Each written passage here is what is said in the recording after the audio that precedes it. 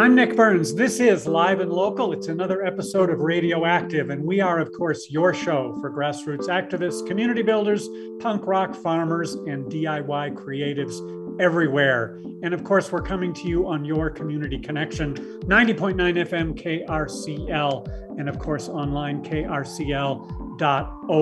If you want to get a head start on Radiothon, gosh, be my pleasure. You can make a pledge now, krcl.org. As usual on a Wednesday night, I'm thrilled with what Laura, our producer, has got set up. We want to talk and really focus on a rally and resource that's really kind of exciting. And this is the Steampunk Academy with Justice Morath. He's, of course, you know, Justice has been on the show many times before. And coming up April 1st, Don't Pity the Fool, the Euphoric Pursuit of Agony. With Lee Cowart. She has a new book out, Hurt So Good, The Science and Culture of Pain on Purpose. I'm about halfway through that book. I have to say, I've never read a science writer that's funnier than Lee Cowart, so we want to talk with them.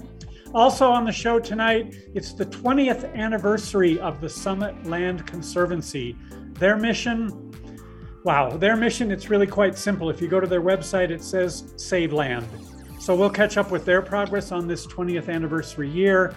And back half of the show, we'll talk with the YWCA and get their overview about the legislative sessions, the 2022, I should say, Utah legislative session, wins, losses, and in-betweens in terms of their mission. So let's just jump into this. The Steampunk Academy, and of course that's STEAM, Science, Technology, Engineering, Arts, and Math, a punk academy. Justice, real quick, before we bring in Lee Cowart and talk about her book and talk about the event, tell me about the Steampunk Academy. Remind folks. Yeah, so we were born a couple years ago out of what was originally Science on Tap, SLC, and we wanted to expand and kind of get to those other words in the acronym, and so yeah, we just also wanted to start doing more kind of interactive events around science communication and just communicating all the arts and math and tech. And so we also try to do what we can in making it very fun, engaging, and sometimes very adult. And because there's a lot of great STEM and STEAM programs for kids, but not a lot for an adult on a Friday night. So that's kind of what our angle is. And yeah, we're coming back. We did a few COVID safe events and some virtual events over the last couple years. But this is our first big one back. So. Oh, very good. And speaking of adult, this all is at a bar. Folks, yep. I think need a ticket, but they can just come and join. So yeah, this is Adult Pursuit of Agony with Lee Cowart. Lee, let's bring you in. You're going to be a part of this event on Friday. Indeed, I am. And I'm very excited about it.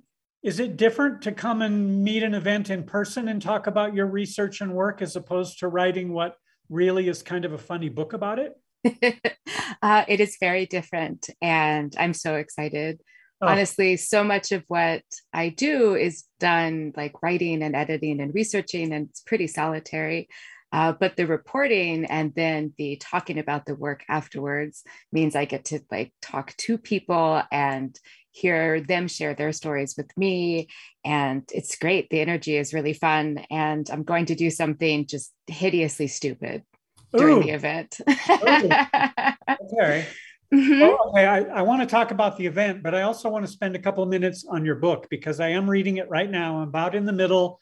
And as I mentioned in the intro, it's pretty funny. I don't think I've ever read a science writer that swears as much in print as you do, but it really is an interesting book. And as someone who lives with chronic pain, I found it really, really interesting. So Hurts So Good, The Science and Culture of Pain on Purpose. And it probably goes without saying, you start the book with quite a bang. You get into sexual pleasure connected to pain. But, once you read a couple chapters, it really seems like masochism and sex that's really only kind of a hook. Right. Sexual masochism is one that more people are familiar with because of the origin of the word. The word comes from Psychopathia Sexualis, which is kind of the first major European tome on sexual paraphilias.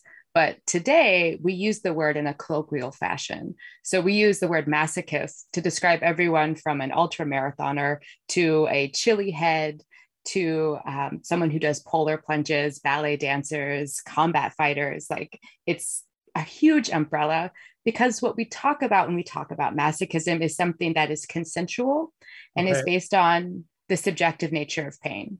So broadly speaking, if you cannot opt in and opt out, it's not masochism. It's suffering. It's something else. I'm talking about a very thin sliver of painful experience, which is pain that you consented to, which creates a context for the pain itself. Because pain is always subjective. Every time you experience it, it's cooked up fresh, it's contextual, it's based on your emotional state. There's no one machine out there that I could put your brain in that would tell me exactly how much pain you have.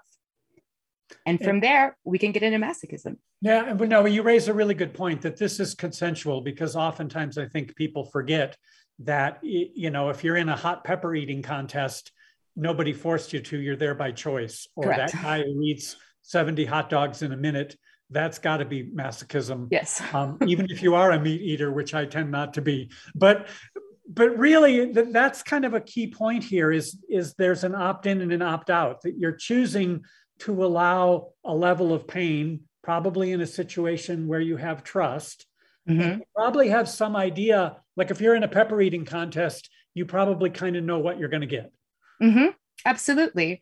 When you think about how the experience of pain, which is something that happens in your body after experiencing adversive stimuli, it is not just a physical sensation. It's emotional. Having pain brings you unequivocally into the present moment. It's very hard to think about your taxes or your grocery list or other things when you are kind of subsumed by this one aversive sensory experience. And that having pain can also create this biochemical cascade of feel-good chemicals that can make you feel better after. You know, when people talk about the runner's high, they're talking about activation of the endogenous morphine system and the endocannabinoid system inside their bodies that's actually making them feel better after they suffered. And again, I think everybody can understand that, but when you just hear the word masochism, some people don't get it, right? That, sure. And one thing you get into in the book, and I don't want to lose sight of the event, but I am finding the book quite fascinating.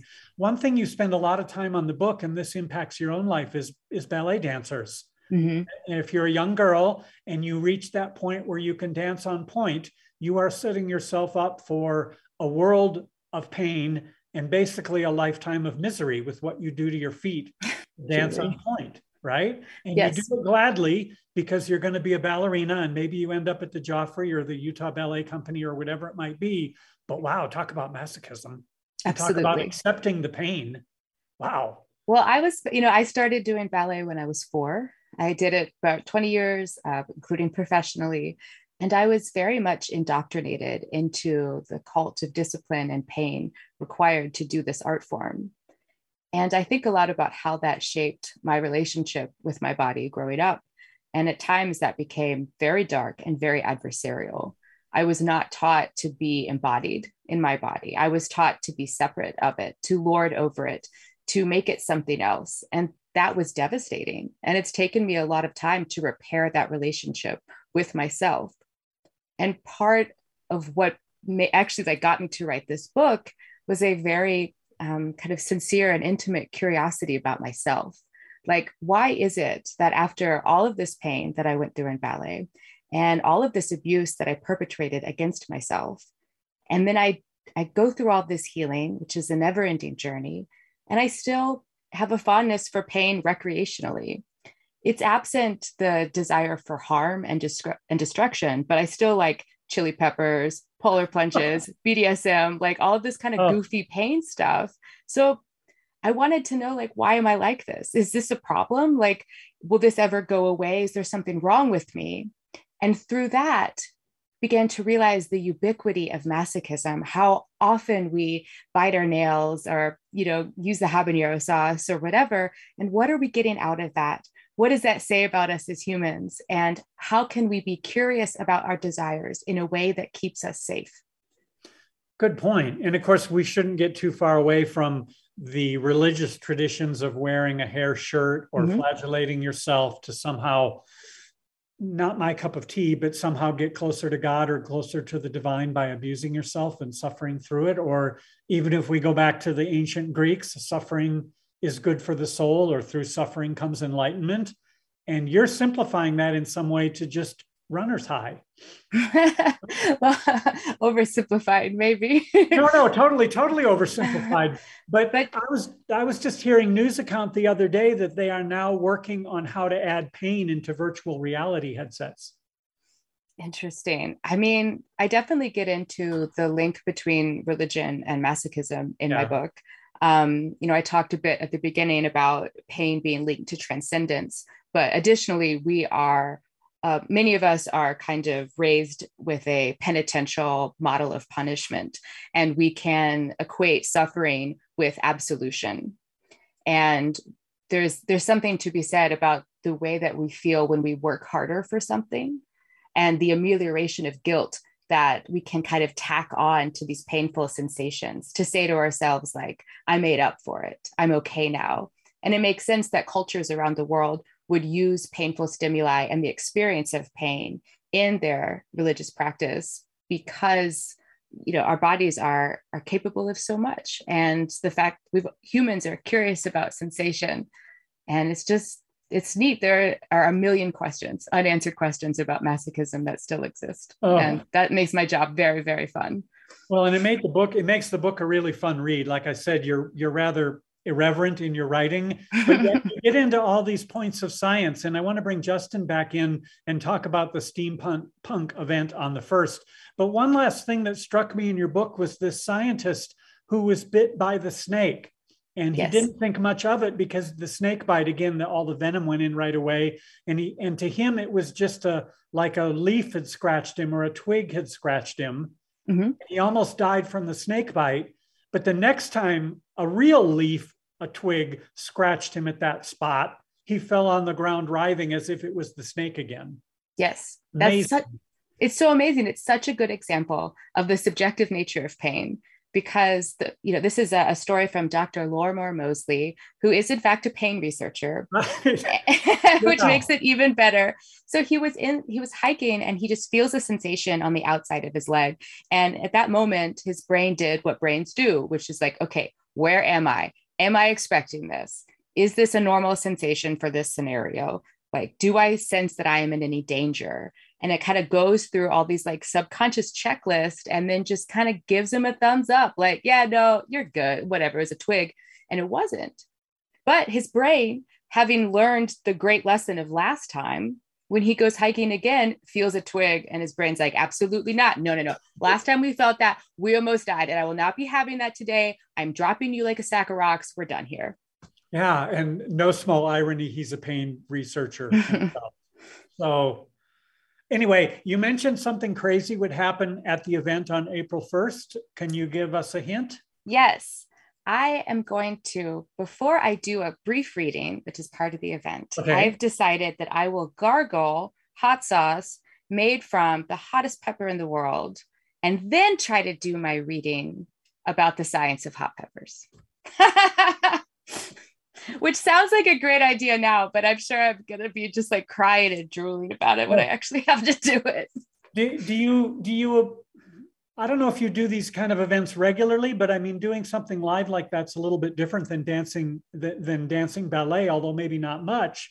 Is it kind of a performance art to sort of take the absolutely. Okay. It's much more fun to have an audience for something like that, because like you get to feed off of the horror that's just like on their faces as they watch you just make a terrible decision with no real consequence. I'm not going to be harmed by it, but I am going to suffer. And then I'm going to be like floating on endorphins afterwards. It's a great proof of concept, because you can see it in real time, just how awful and then just how fun it can be. Well, people are going to see it in your face if the lighting is good. I know you're going to be in the bar, but I just think this is a fascinating idea that some people in the audience who perhaps have an aversion to hot food are going to have some kind of vicarious reaction to you right? And other people in the audience who love hot peppers it's gonna hit them very differently, but yet you're the one with the pain. Well, people that do love hot peppers will have the opportunity to try it themselves. Ooh, yes. Justice. That is also part of the event, is we will have our own mini competition. We got a hot sauce company here in Utah called Bird in Your Tongue to supply and support that part of the event. So, yes. Oh, well, Justice, thanks for jumping back in. I wanted to bring you back in here. The event is the Euphoric Pursuit of Agony. This is your steampunk event on the 1st at Shades Bar on State Street at the south end of downtown Salt Lake City, 3400 South. Okay, so before we let you all go, because this is kind of fun to talk about, and I have a lot more questions about the book, but I do have other questions I want to ask other folks too. But the Steampunk Academy, Science, Technology, Engineering, Arts, and Math, the Punk Academy. Justice, you mentioned this evolved out of something at Salt Lake Community College, where of course I know you as a faculty member there and a faculty leadership person as well at the college. Tell me a little bit about the steampunk and how this all got going and how it's evolved into sort of the events you hold now post-COVID. Well, so my interest, I'm a professor of psychology, which you can see why I was very interested in Lee's book and enjoyed it so much. But my main area of like scholarly interest these days is science communication. And we really have to get, it's one thing to do all this great science and teach college students about it, but we've got to get out of the ivory tower. And so the whole mission of what we do is to kind of show people what the cool stuff is happening out there, how much fun you can have engaging in science and everything else.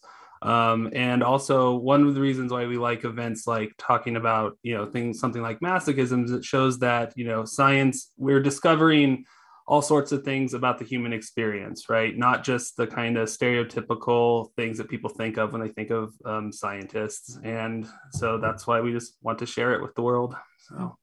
Well, I mean, like you say, you get out of the ivory tower and then you end up at a pub. So there seems something, some great philosophers ought to have something to say about that. So I know I have to let you go, and folks will just have to show up on Friday night at Shades Pub for Don't Pity the Fool, the Euphoric Pursuit of Agony with Lee Cowart. Lee Cowart, best wishes with the book. Thanks for taking time to chat with us. Thank you so much for having me. I'm so excited to see y'all on Friday. Oh, and don't forget the hot peppers, yes. And Justice, remind folks again how they can get involved and how to show up or what they need to do. Yeah, so the event starts promptly at 7 p.m. We will also have a Madison Can, a well-regarded burlesque and drag performer to start the night. So, we're getting it started spicy. And then, so they can just show up. I recommend getting there a little bit early, before 7. You can also find out more information about ticketing, etc. at just steampunk.academy. And you can go to our events page there, and then all the info will be there. So. And we'll get those links in the show notes and whatnot as well. This is April 1st, Friday, 7 p.m., Shades Pub, which is 366 State Street, downtown Salt Lake City. Don't pity the fool. The Euphoric Pursuit of Agony with Lee Cowart. Thank you both for taking time to be with us. Well, thank you. Well, my pleasure. Enjoy. Be euphoric. Joining me now on the show, Cheryl Fox, correct? Thank you for being with us. Thank you.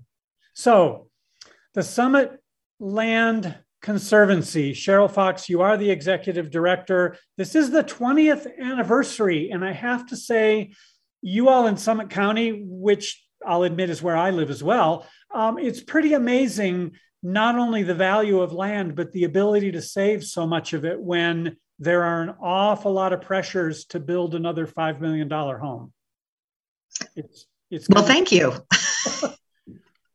Yes, you're right. There are a lot of pressures, development pressures up here, all along the Wasatch Back. And actually, the Summit Land Conservancy, over the course of our 20 years, in response to communities from all across the Wasatch Back, have now started to help those communities save open space, farm and ranch land along the Weber or Provo rivers in their communities as well. So we are working in the 4 counties of the Wasatch Back, from Weber County to Wasatch County.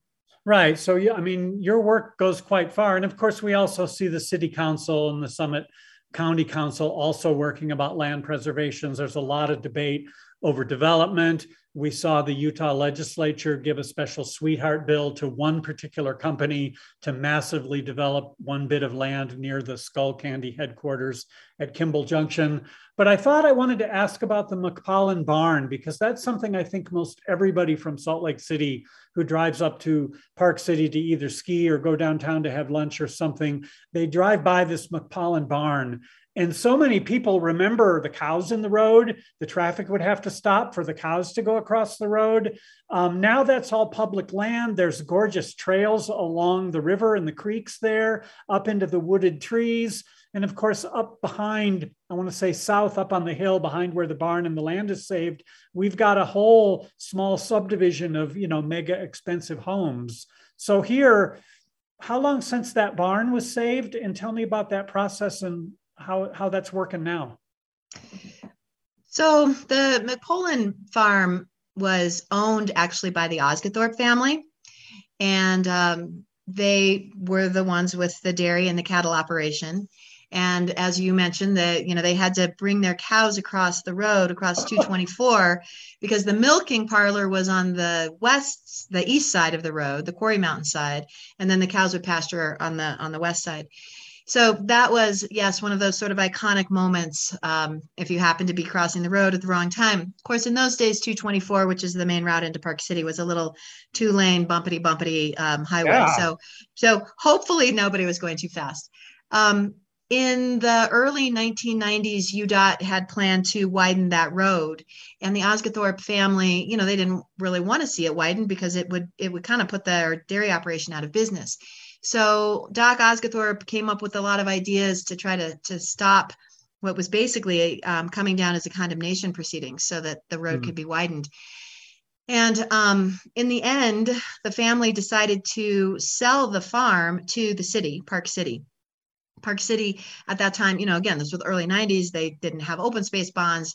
It was a really kind of scary moment. And I applaud the city council in those days for saying, wow, we're going to step up. We're going to come up with $4 million. We're going to buy this land. And they did, 1991 or so. So then the city owns the land, the cows went away. And for a number of years, the city was, sort of saying, well, what do we do with this? How do we make sure we protect it? And they tried a couple different ideas. And eventually in 2006, they put a conservation easement on it with the Summit Land Conservancy. And we, again, applaud the city council because a conservation easement held by a third party like the Summit Land Conservancy is the best tool we have in the nation for protecting open space. So yes, there are trails. There are, and as you point out, there's the neighboring subdivision up the mountain on the Iron Mountain side. At the moment, actually, the Summit Land Conservancy is working on putting about another 400 acres uphill of that subdivision under a conservation easement.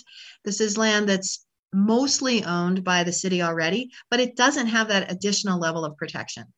But it will, hopefully by the end of this year. This would be up where the trees are behind the barn. Okay. Wow. Higher up on the mountain. There's above the homes. Yeah.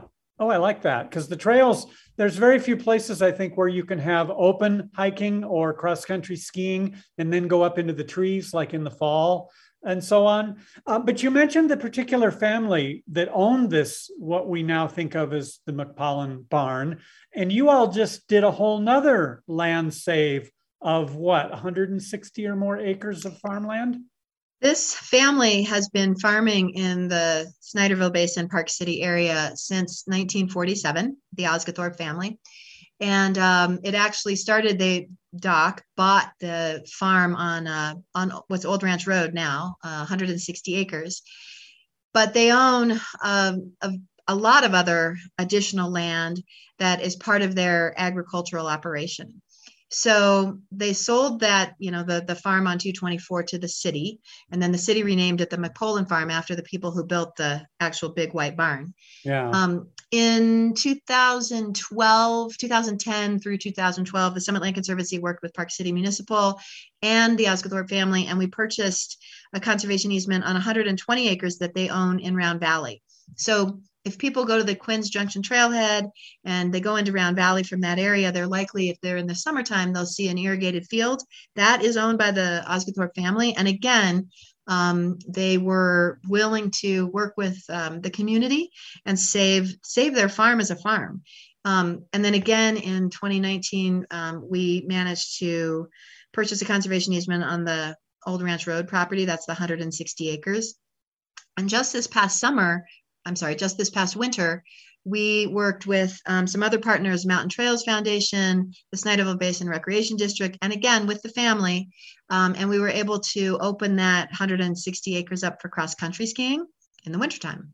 So Cheryl, thank you. I mean, it's amazing, these partnerships, again, saving land, working with city, working with the county, working with these farming families. I know there's also a lot of controversy involved, and, public relations must be part of your agenda, because obviously people whose homes or townhomes or apartment buildings, such as there are, overlooking these open spaces love it. But other people, 5 miles away might not first think, gee, I want to devote money to something I'll never see. So, do you have like a public relations background, or how do you do these sales pitches? I have a liberal arts background, so whatever that means. No, that's wonderful. I love it. But I think that you bring up a really good point here, Nick, and that is that as a nonprofit organization, our mission, we have to serve our communities. So it's really important that we listen to what people are saying, what they're asking for, what they're concerned about. And we don't have to solve all of those problems as a single organization. But I think when we can find partnerships and ways to work together with other nonprofits, I think it just makes the whole community better. I do think in fact, it's one of the things I think that is most meaningful to me about the work of the Summit Land Conservancy over the last 20 years is this bridge building between people who maybe didn't trust conservation before, or had heard, rumors or misinformation about, what a conservation easement is. And, being really able to sit down and put a human face to, some very different ideas and sometimes some very different ideology is healing. And it makes our whole community better. We shake hands with people and we work together for a common goal. We become friends. And this is how we build communities that are resilient, that are healthy, that are respectful. And we need more of those and more of that in our world right now. Oh, Cheryl Fox, Executive Director of Summit Land Conservancy. It's pretty simple. WeSaveLand.org. I like that. What about 20 years, the next 20 years? What's next, or what are your sights on for saving beyond that land up behind the barn? We have a number of projects on our agenda right now, lots and lots. Some of them are, I think what we're going to do probably is launch a campaign that's called something like Mountains to Meadows. It is really important that the wetlands and the lands, the farm and ranch lands along the Weber and Provo rivers, these are the rivers that basically provide the drinking water for everybody on the Wasatch Front. So what happens up here on the Wasatch Back matters to everybody in the state that likes a drink of water. And so the other issue, though, are the mountains, and there are big private rangeland properties up there. But, again, this is the watershed. This is where we have to do fire mitigation. So, I think one of the lessons that has become more and more apparent over the last 20 years is how connected we are to our natural environment, how our natural environment is interwoven and interconnected to so many different things in across the planet, really. And so I think that we need to, again, continue to find partners and build relationships so that we can really maintain the quality of life that so many of us enjoy here in Northern Utah. Oh, thank you. And one last question. How long have you been the executive director? I have been the executive director. That's a tricky question. And the reason is that back in the old days, we didn't really keep always as good records as we probably should have. And but about towards the end of 2005, the beginning of 2006, I became the executive director. So for a long time.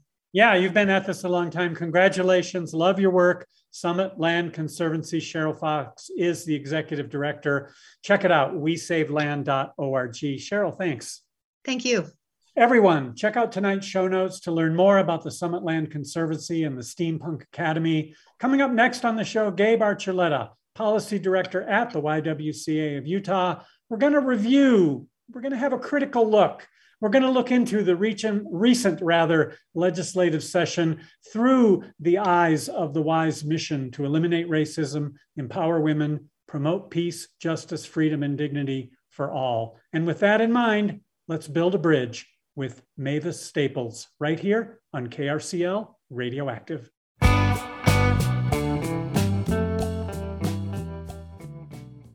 Utah Community Action is one of the largest nonprofits fighting poverty and its causes in the state. To support or access their programs for adult education, case management and housing, Head Start, heat utility assistance, nutrition, and weatherization for homes, visit utahca.org. The Utah Black Chamber's rescheduled Evening in Harlem Gala is on Friday, April 1st. This evening of art, music, and Harlem Renaissance-style entertainment benefits the Black Success Center.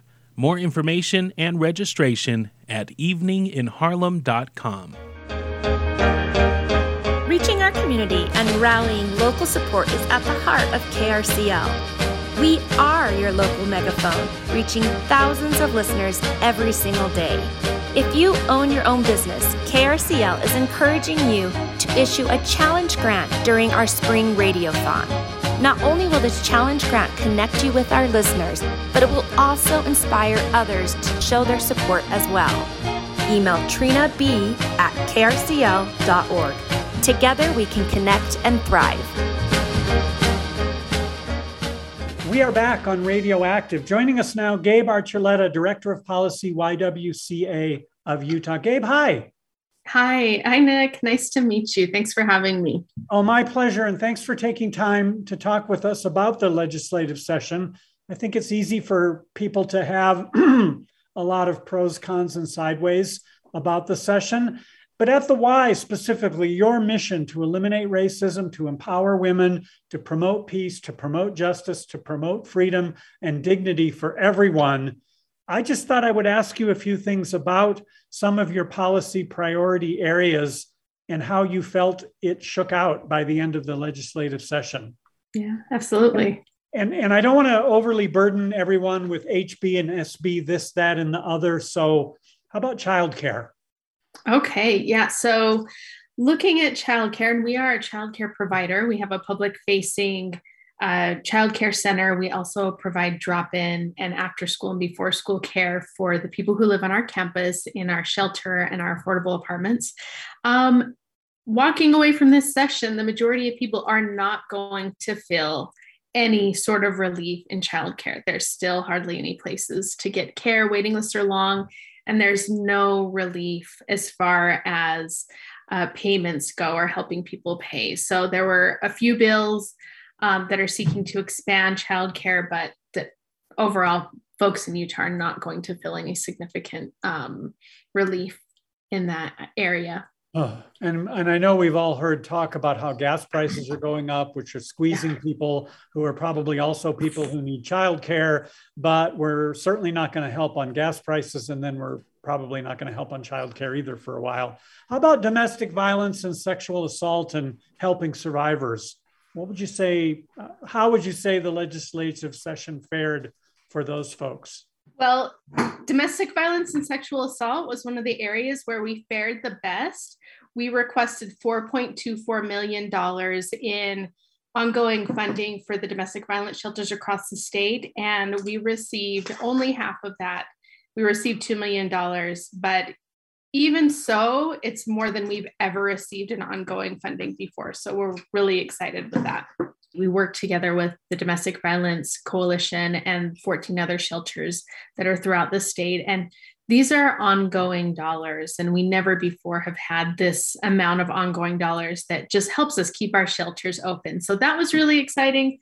And then another piece of funding that we received was reauthorizing HomeSafe, which is funds that UDVC, the Utah Domestic Violence Coalition, runs, and shelters or advocates can reach out and request dollars for people that they are working with in order to help them access safe housing. So if they need a down payment, if they need to buy a washer and dryer, pay for transportation or childcare, these are funds that can go right to them. And we've got $300,000 each year ongoing. And base funding, that's pretty amazing. Yeah, Ongoing. It is. Yeah.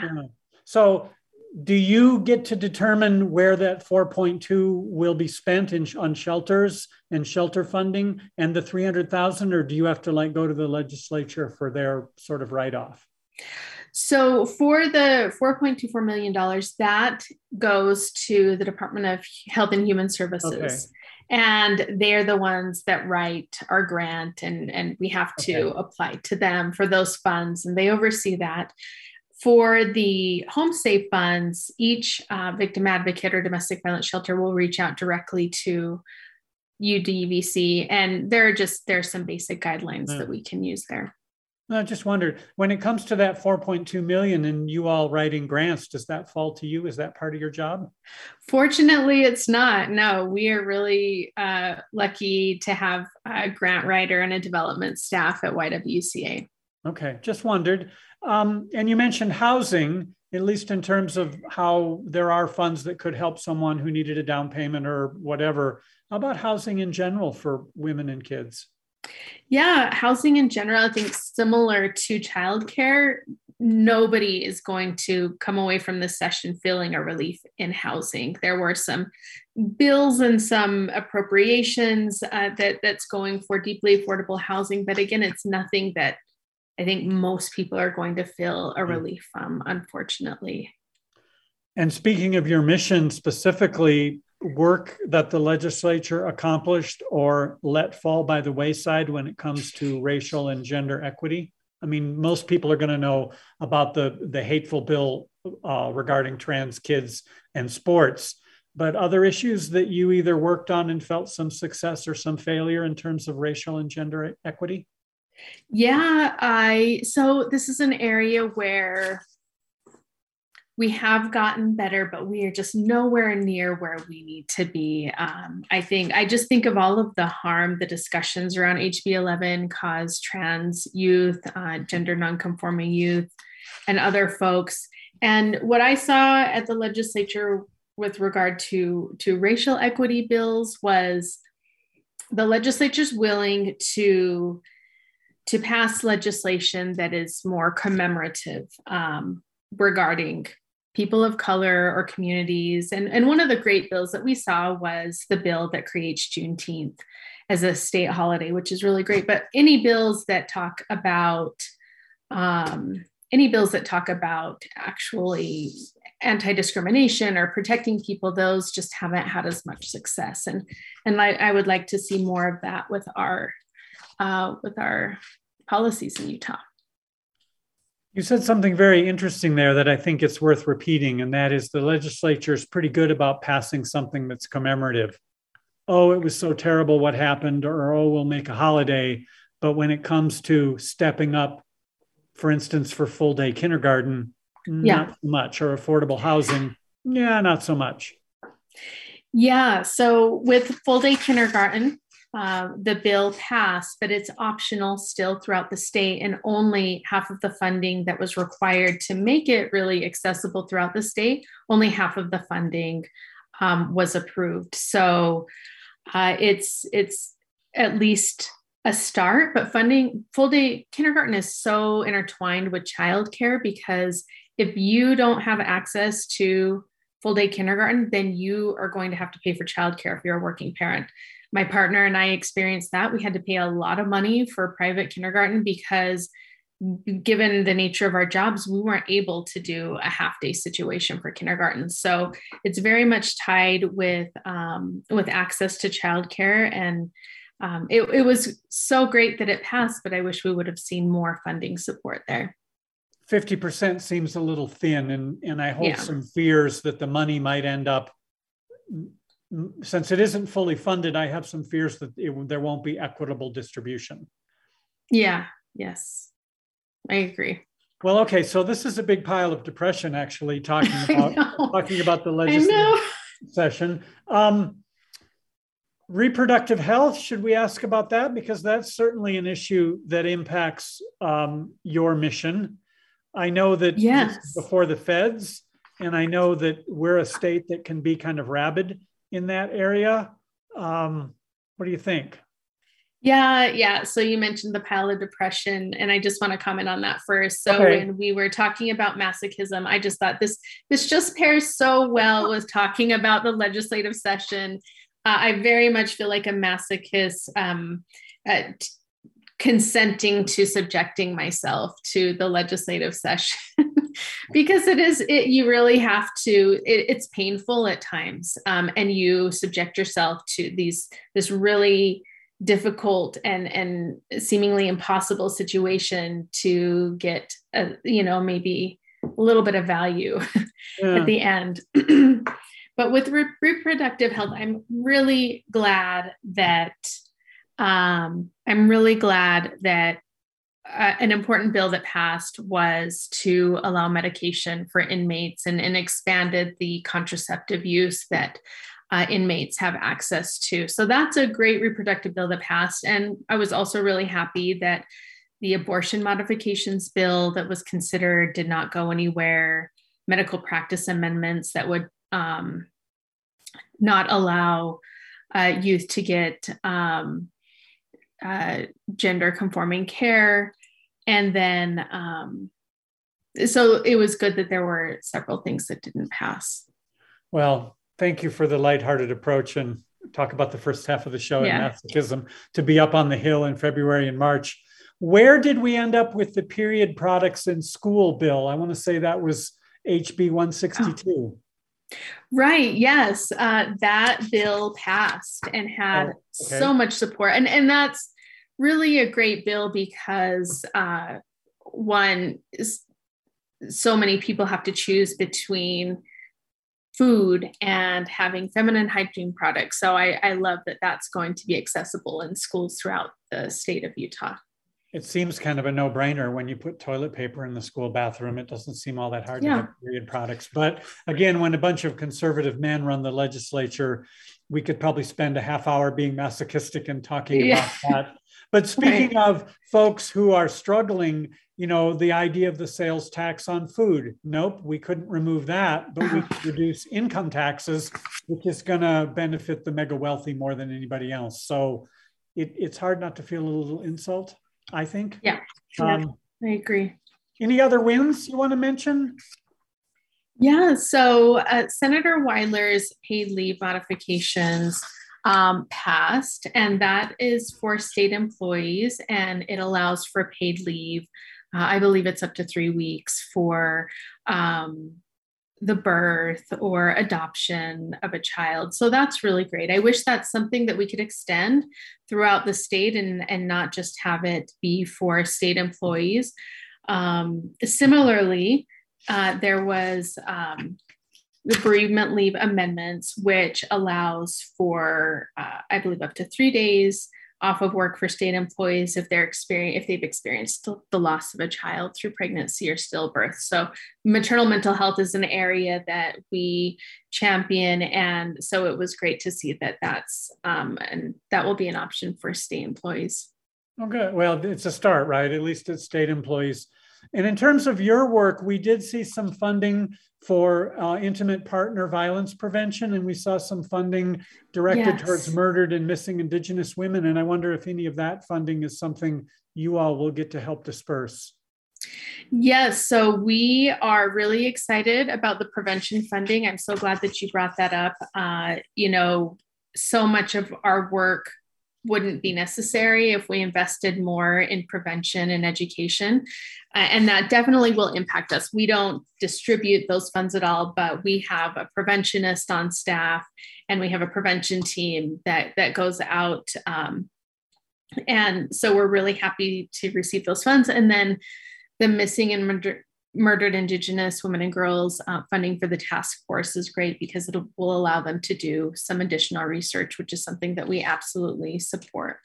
Totally. And just to wrap up, I know we've only got a few minutes left. In your work as director of policy, do you ever work together with YWCA policy directors in other states to like compare notes as to what's being passed and supported elsewhere? Because I could imagine that perhaps heavily red states, your work might be somewhat different than in, quote, heavily blue states.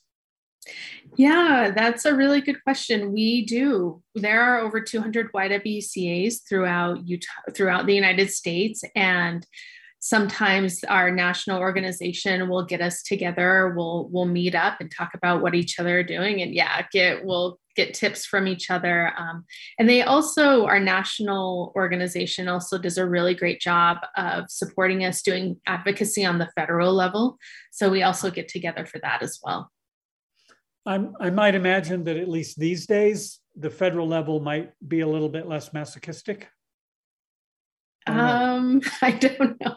I don't know that I would go so far to say that. They did pass the Crown Act, which didn't pass in Utah. Maybe.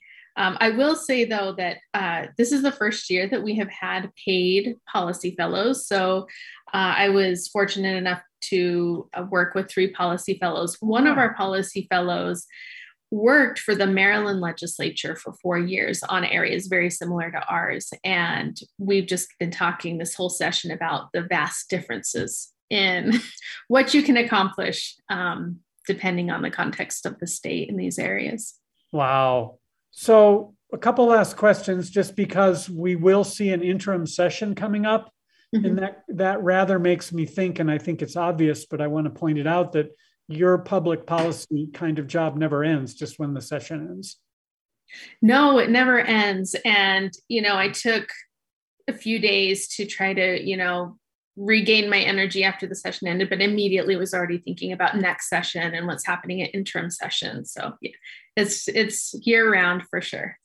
And when it comes to the monies that we did see, the 4.2 million you mentioned and the 300,000, how quickly are you all at the Y able to sort of readjust your priorities? Because you're not really going to know what's going to pass until the session's over. So what happens internally to try to figure out shifting gears based on what direction the legislature wants to send money? Oh, wow. That's such a great question. And I think it's just a broader question of how do we function as a nonprofit when we're so reliant on funding from various sources.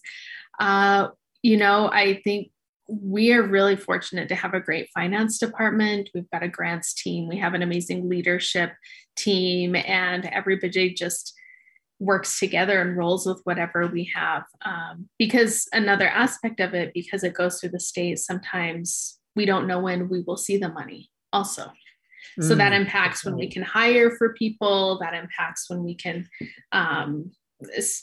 implement programs. So we just have to be really flexible. Okay. Well, Gabe, thank you very much. I do want to point out before we let you go that you now call your 21-day challenge, it's the Stand Against Racism Challenge, and registration's open and upcoming. If you could share anything about that. Yes, our Stand Against Racism Challenge is similar to our 21-day challenge that we've had the last couple of years, but our national organization has put together the content, so we've just adapted it a little. It starts on April 4th.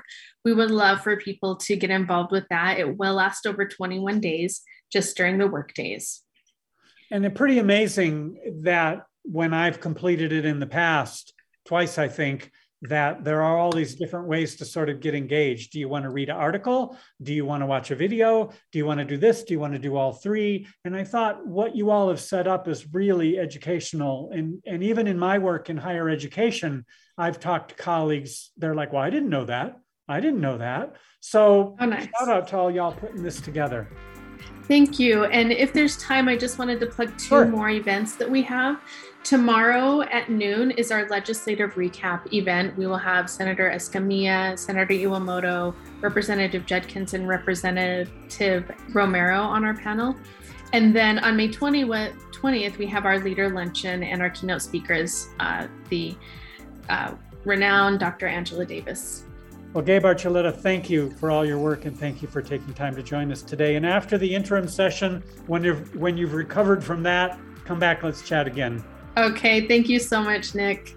Thank you. And we'll get notes and links and whatnot in our show notes for folks who want to learn more and want to be involved in the Stand Against Racism Challenge. That's our show for today. Gosh, we talked about Don't Pity the Fool, the Euphoric Pursuit of Agony with Lee Cowart. That's coming up, Steampunk Academy, Friday night at 7. We talked about Saving Land up in Summit County with the Summit Land Conservancy. And you just heard Gabe Archuleta, the Director of Policy at the YWCA of Utah. My thank you to Radioactive producer Laura Jones. She keeps all of us on the radio, on the straight and narrow, on your community connection, KRCL, as well as online, krcl.org. You can, of course, stream all our shows. Check it out, krcl.org. I'm Nick Burns. Next up, Democracy Now!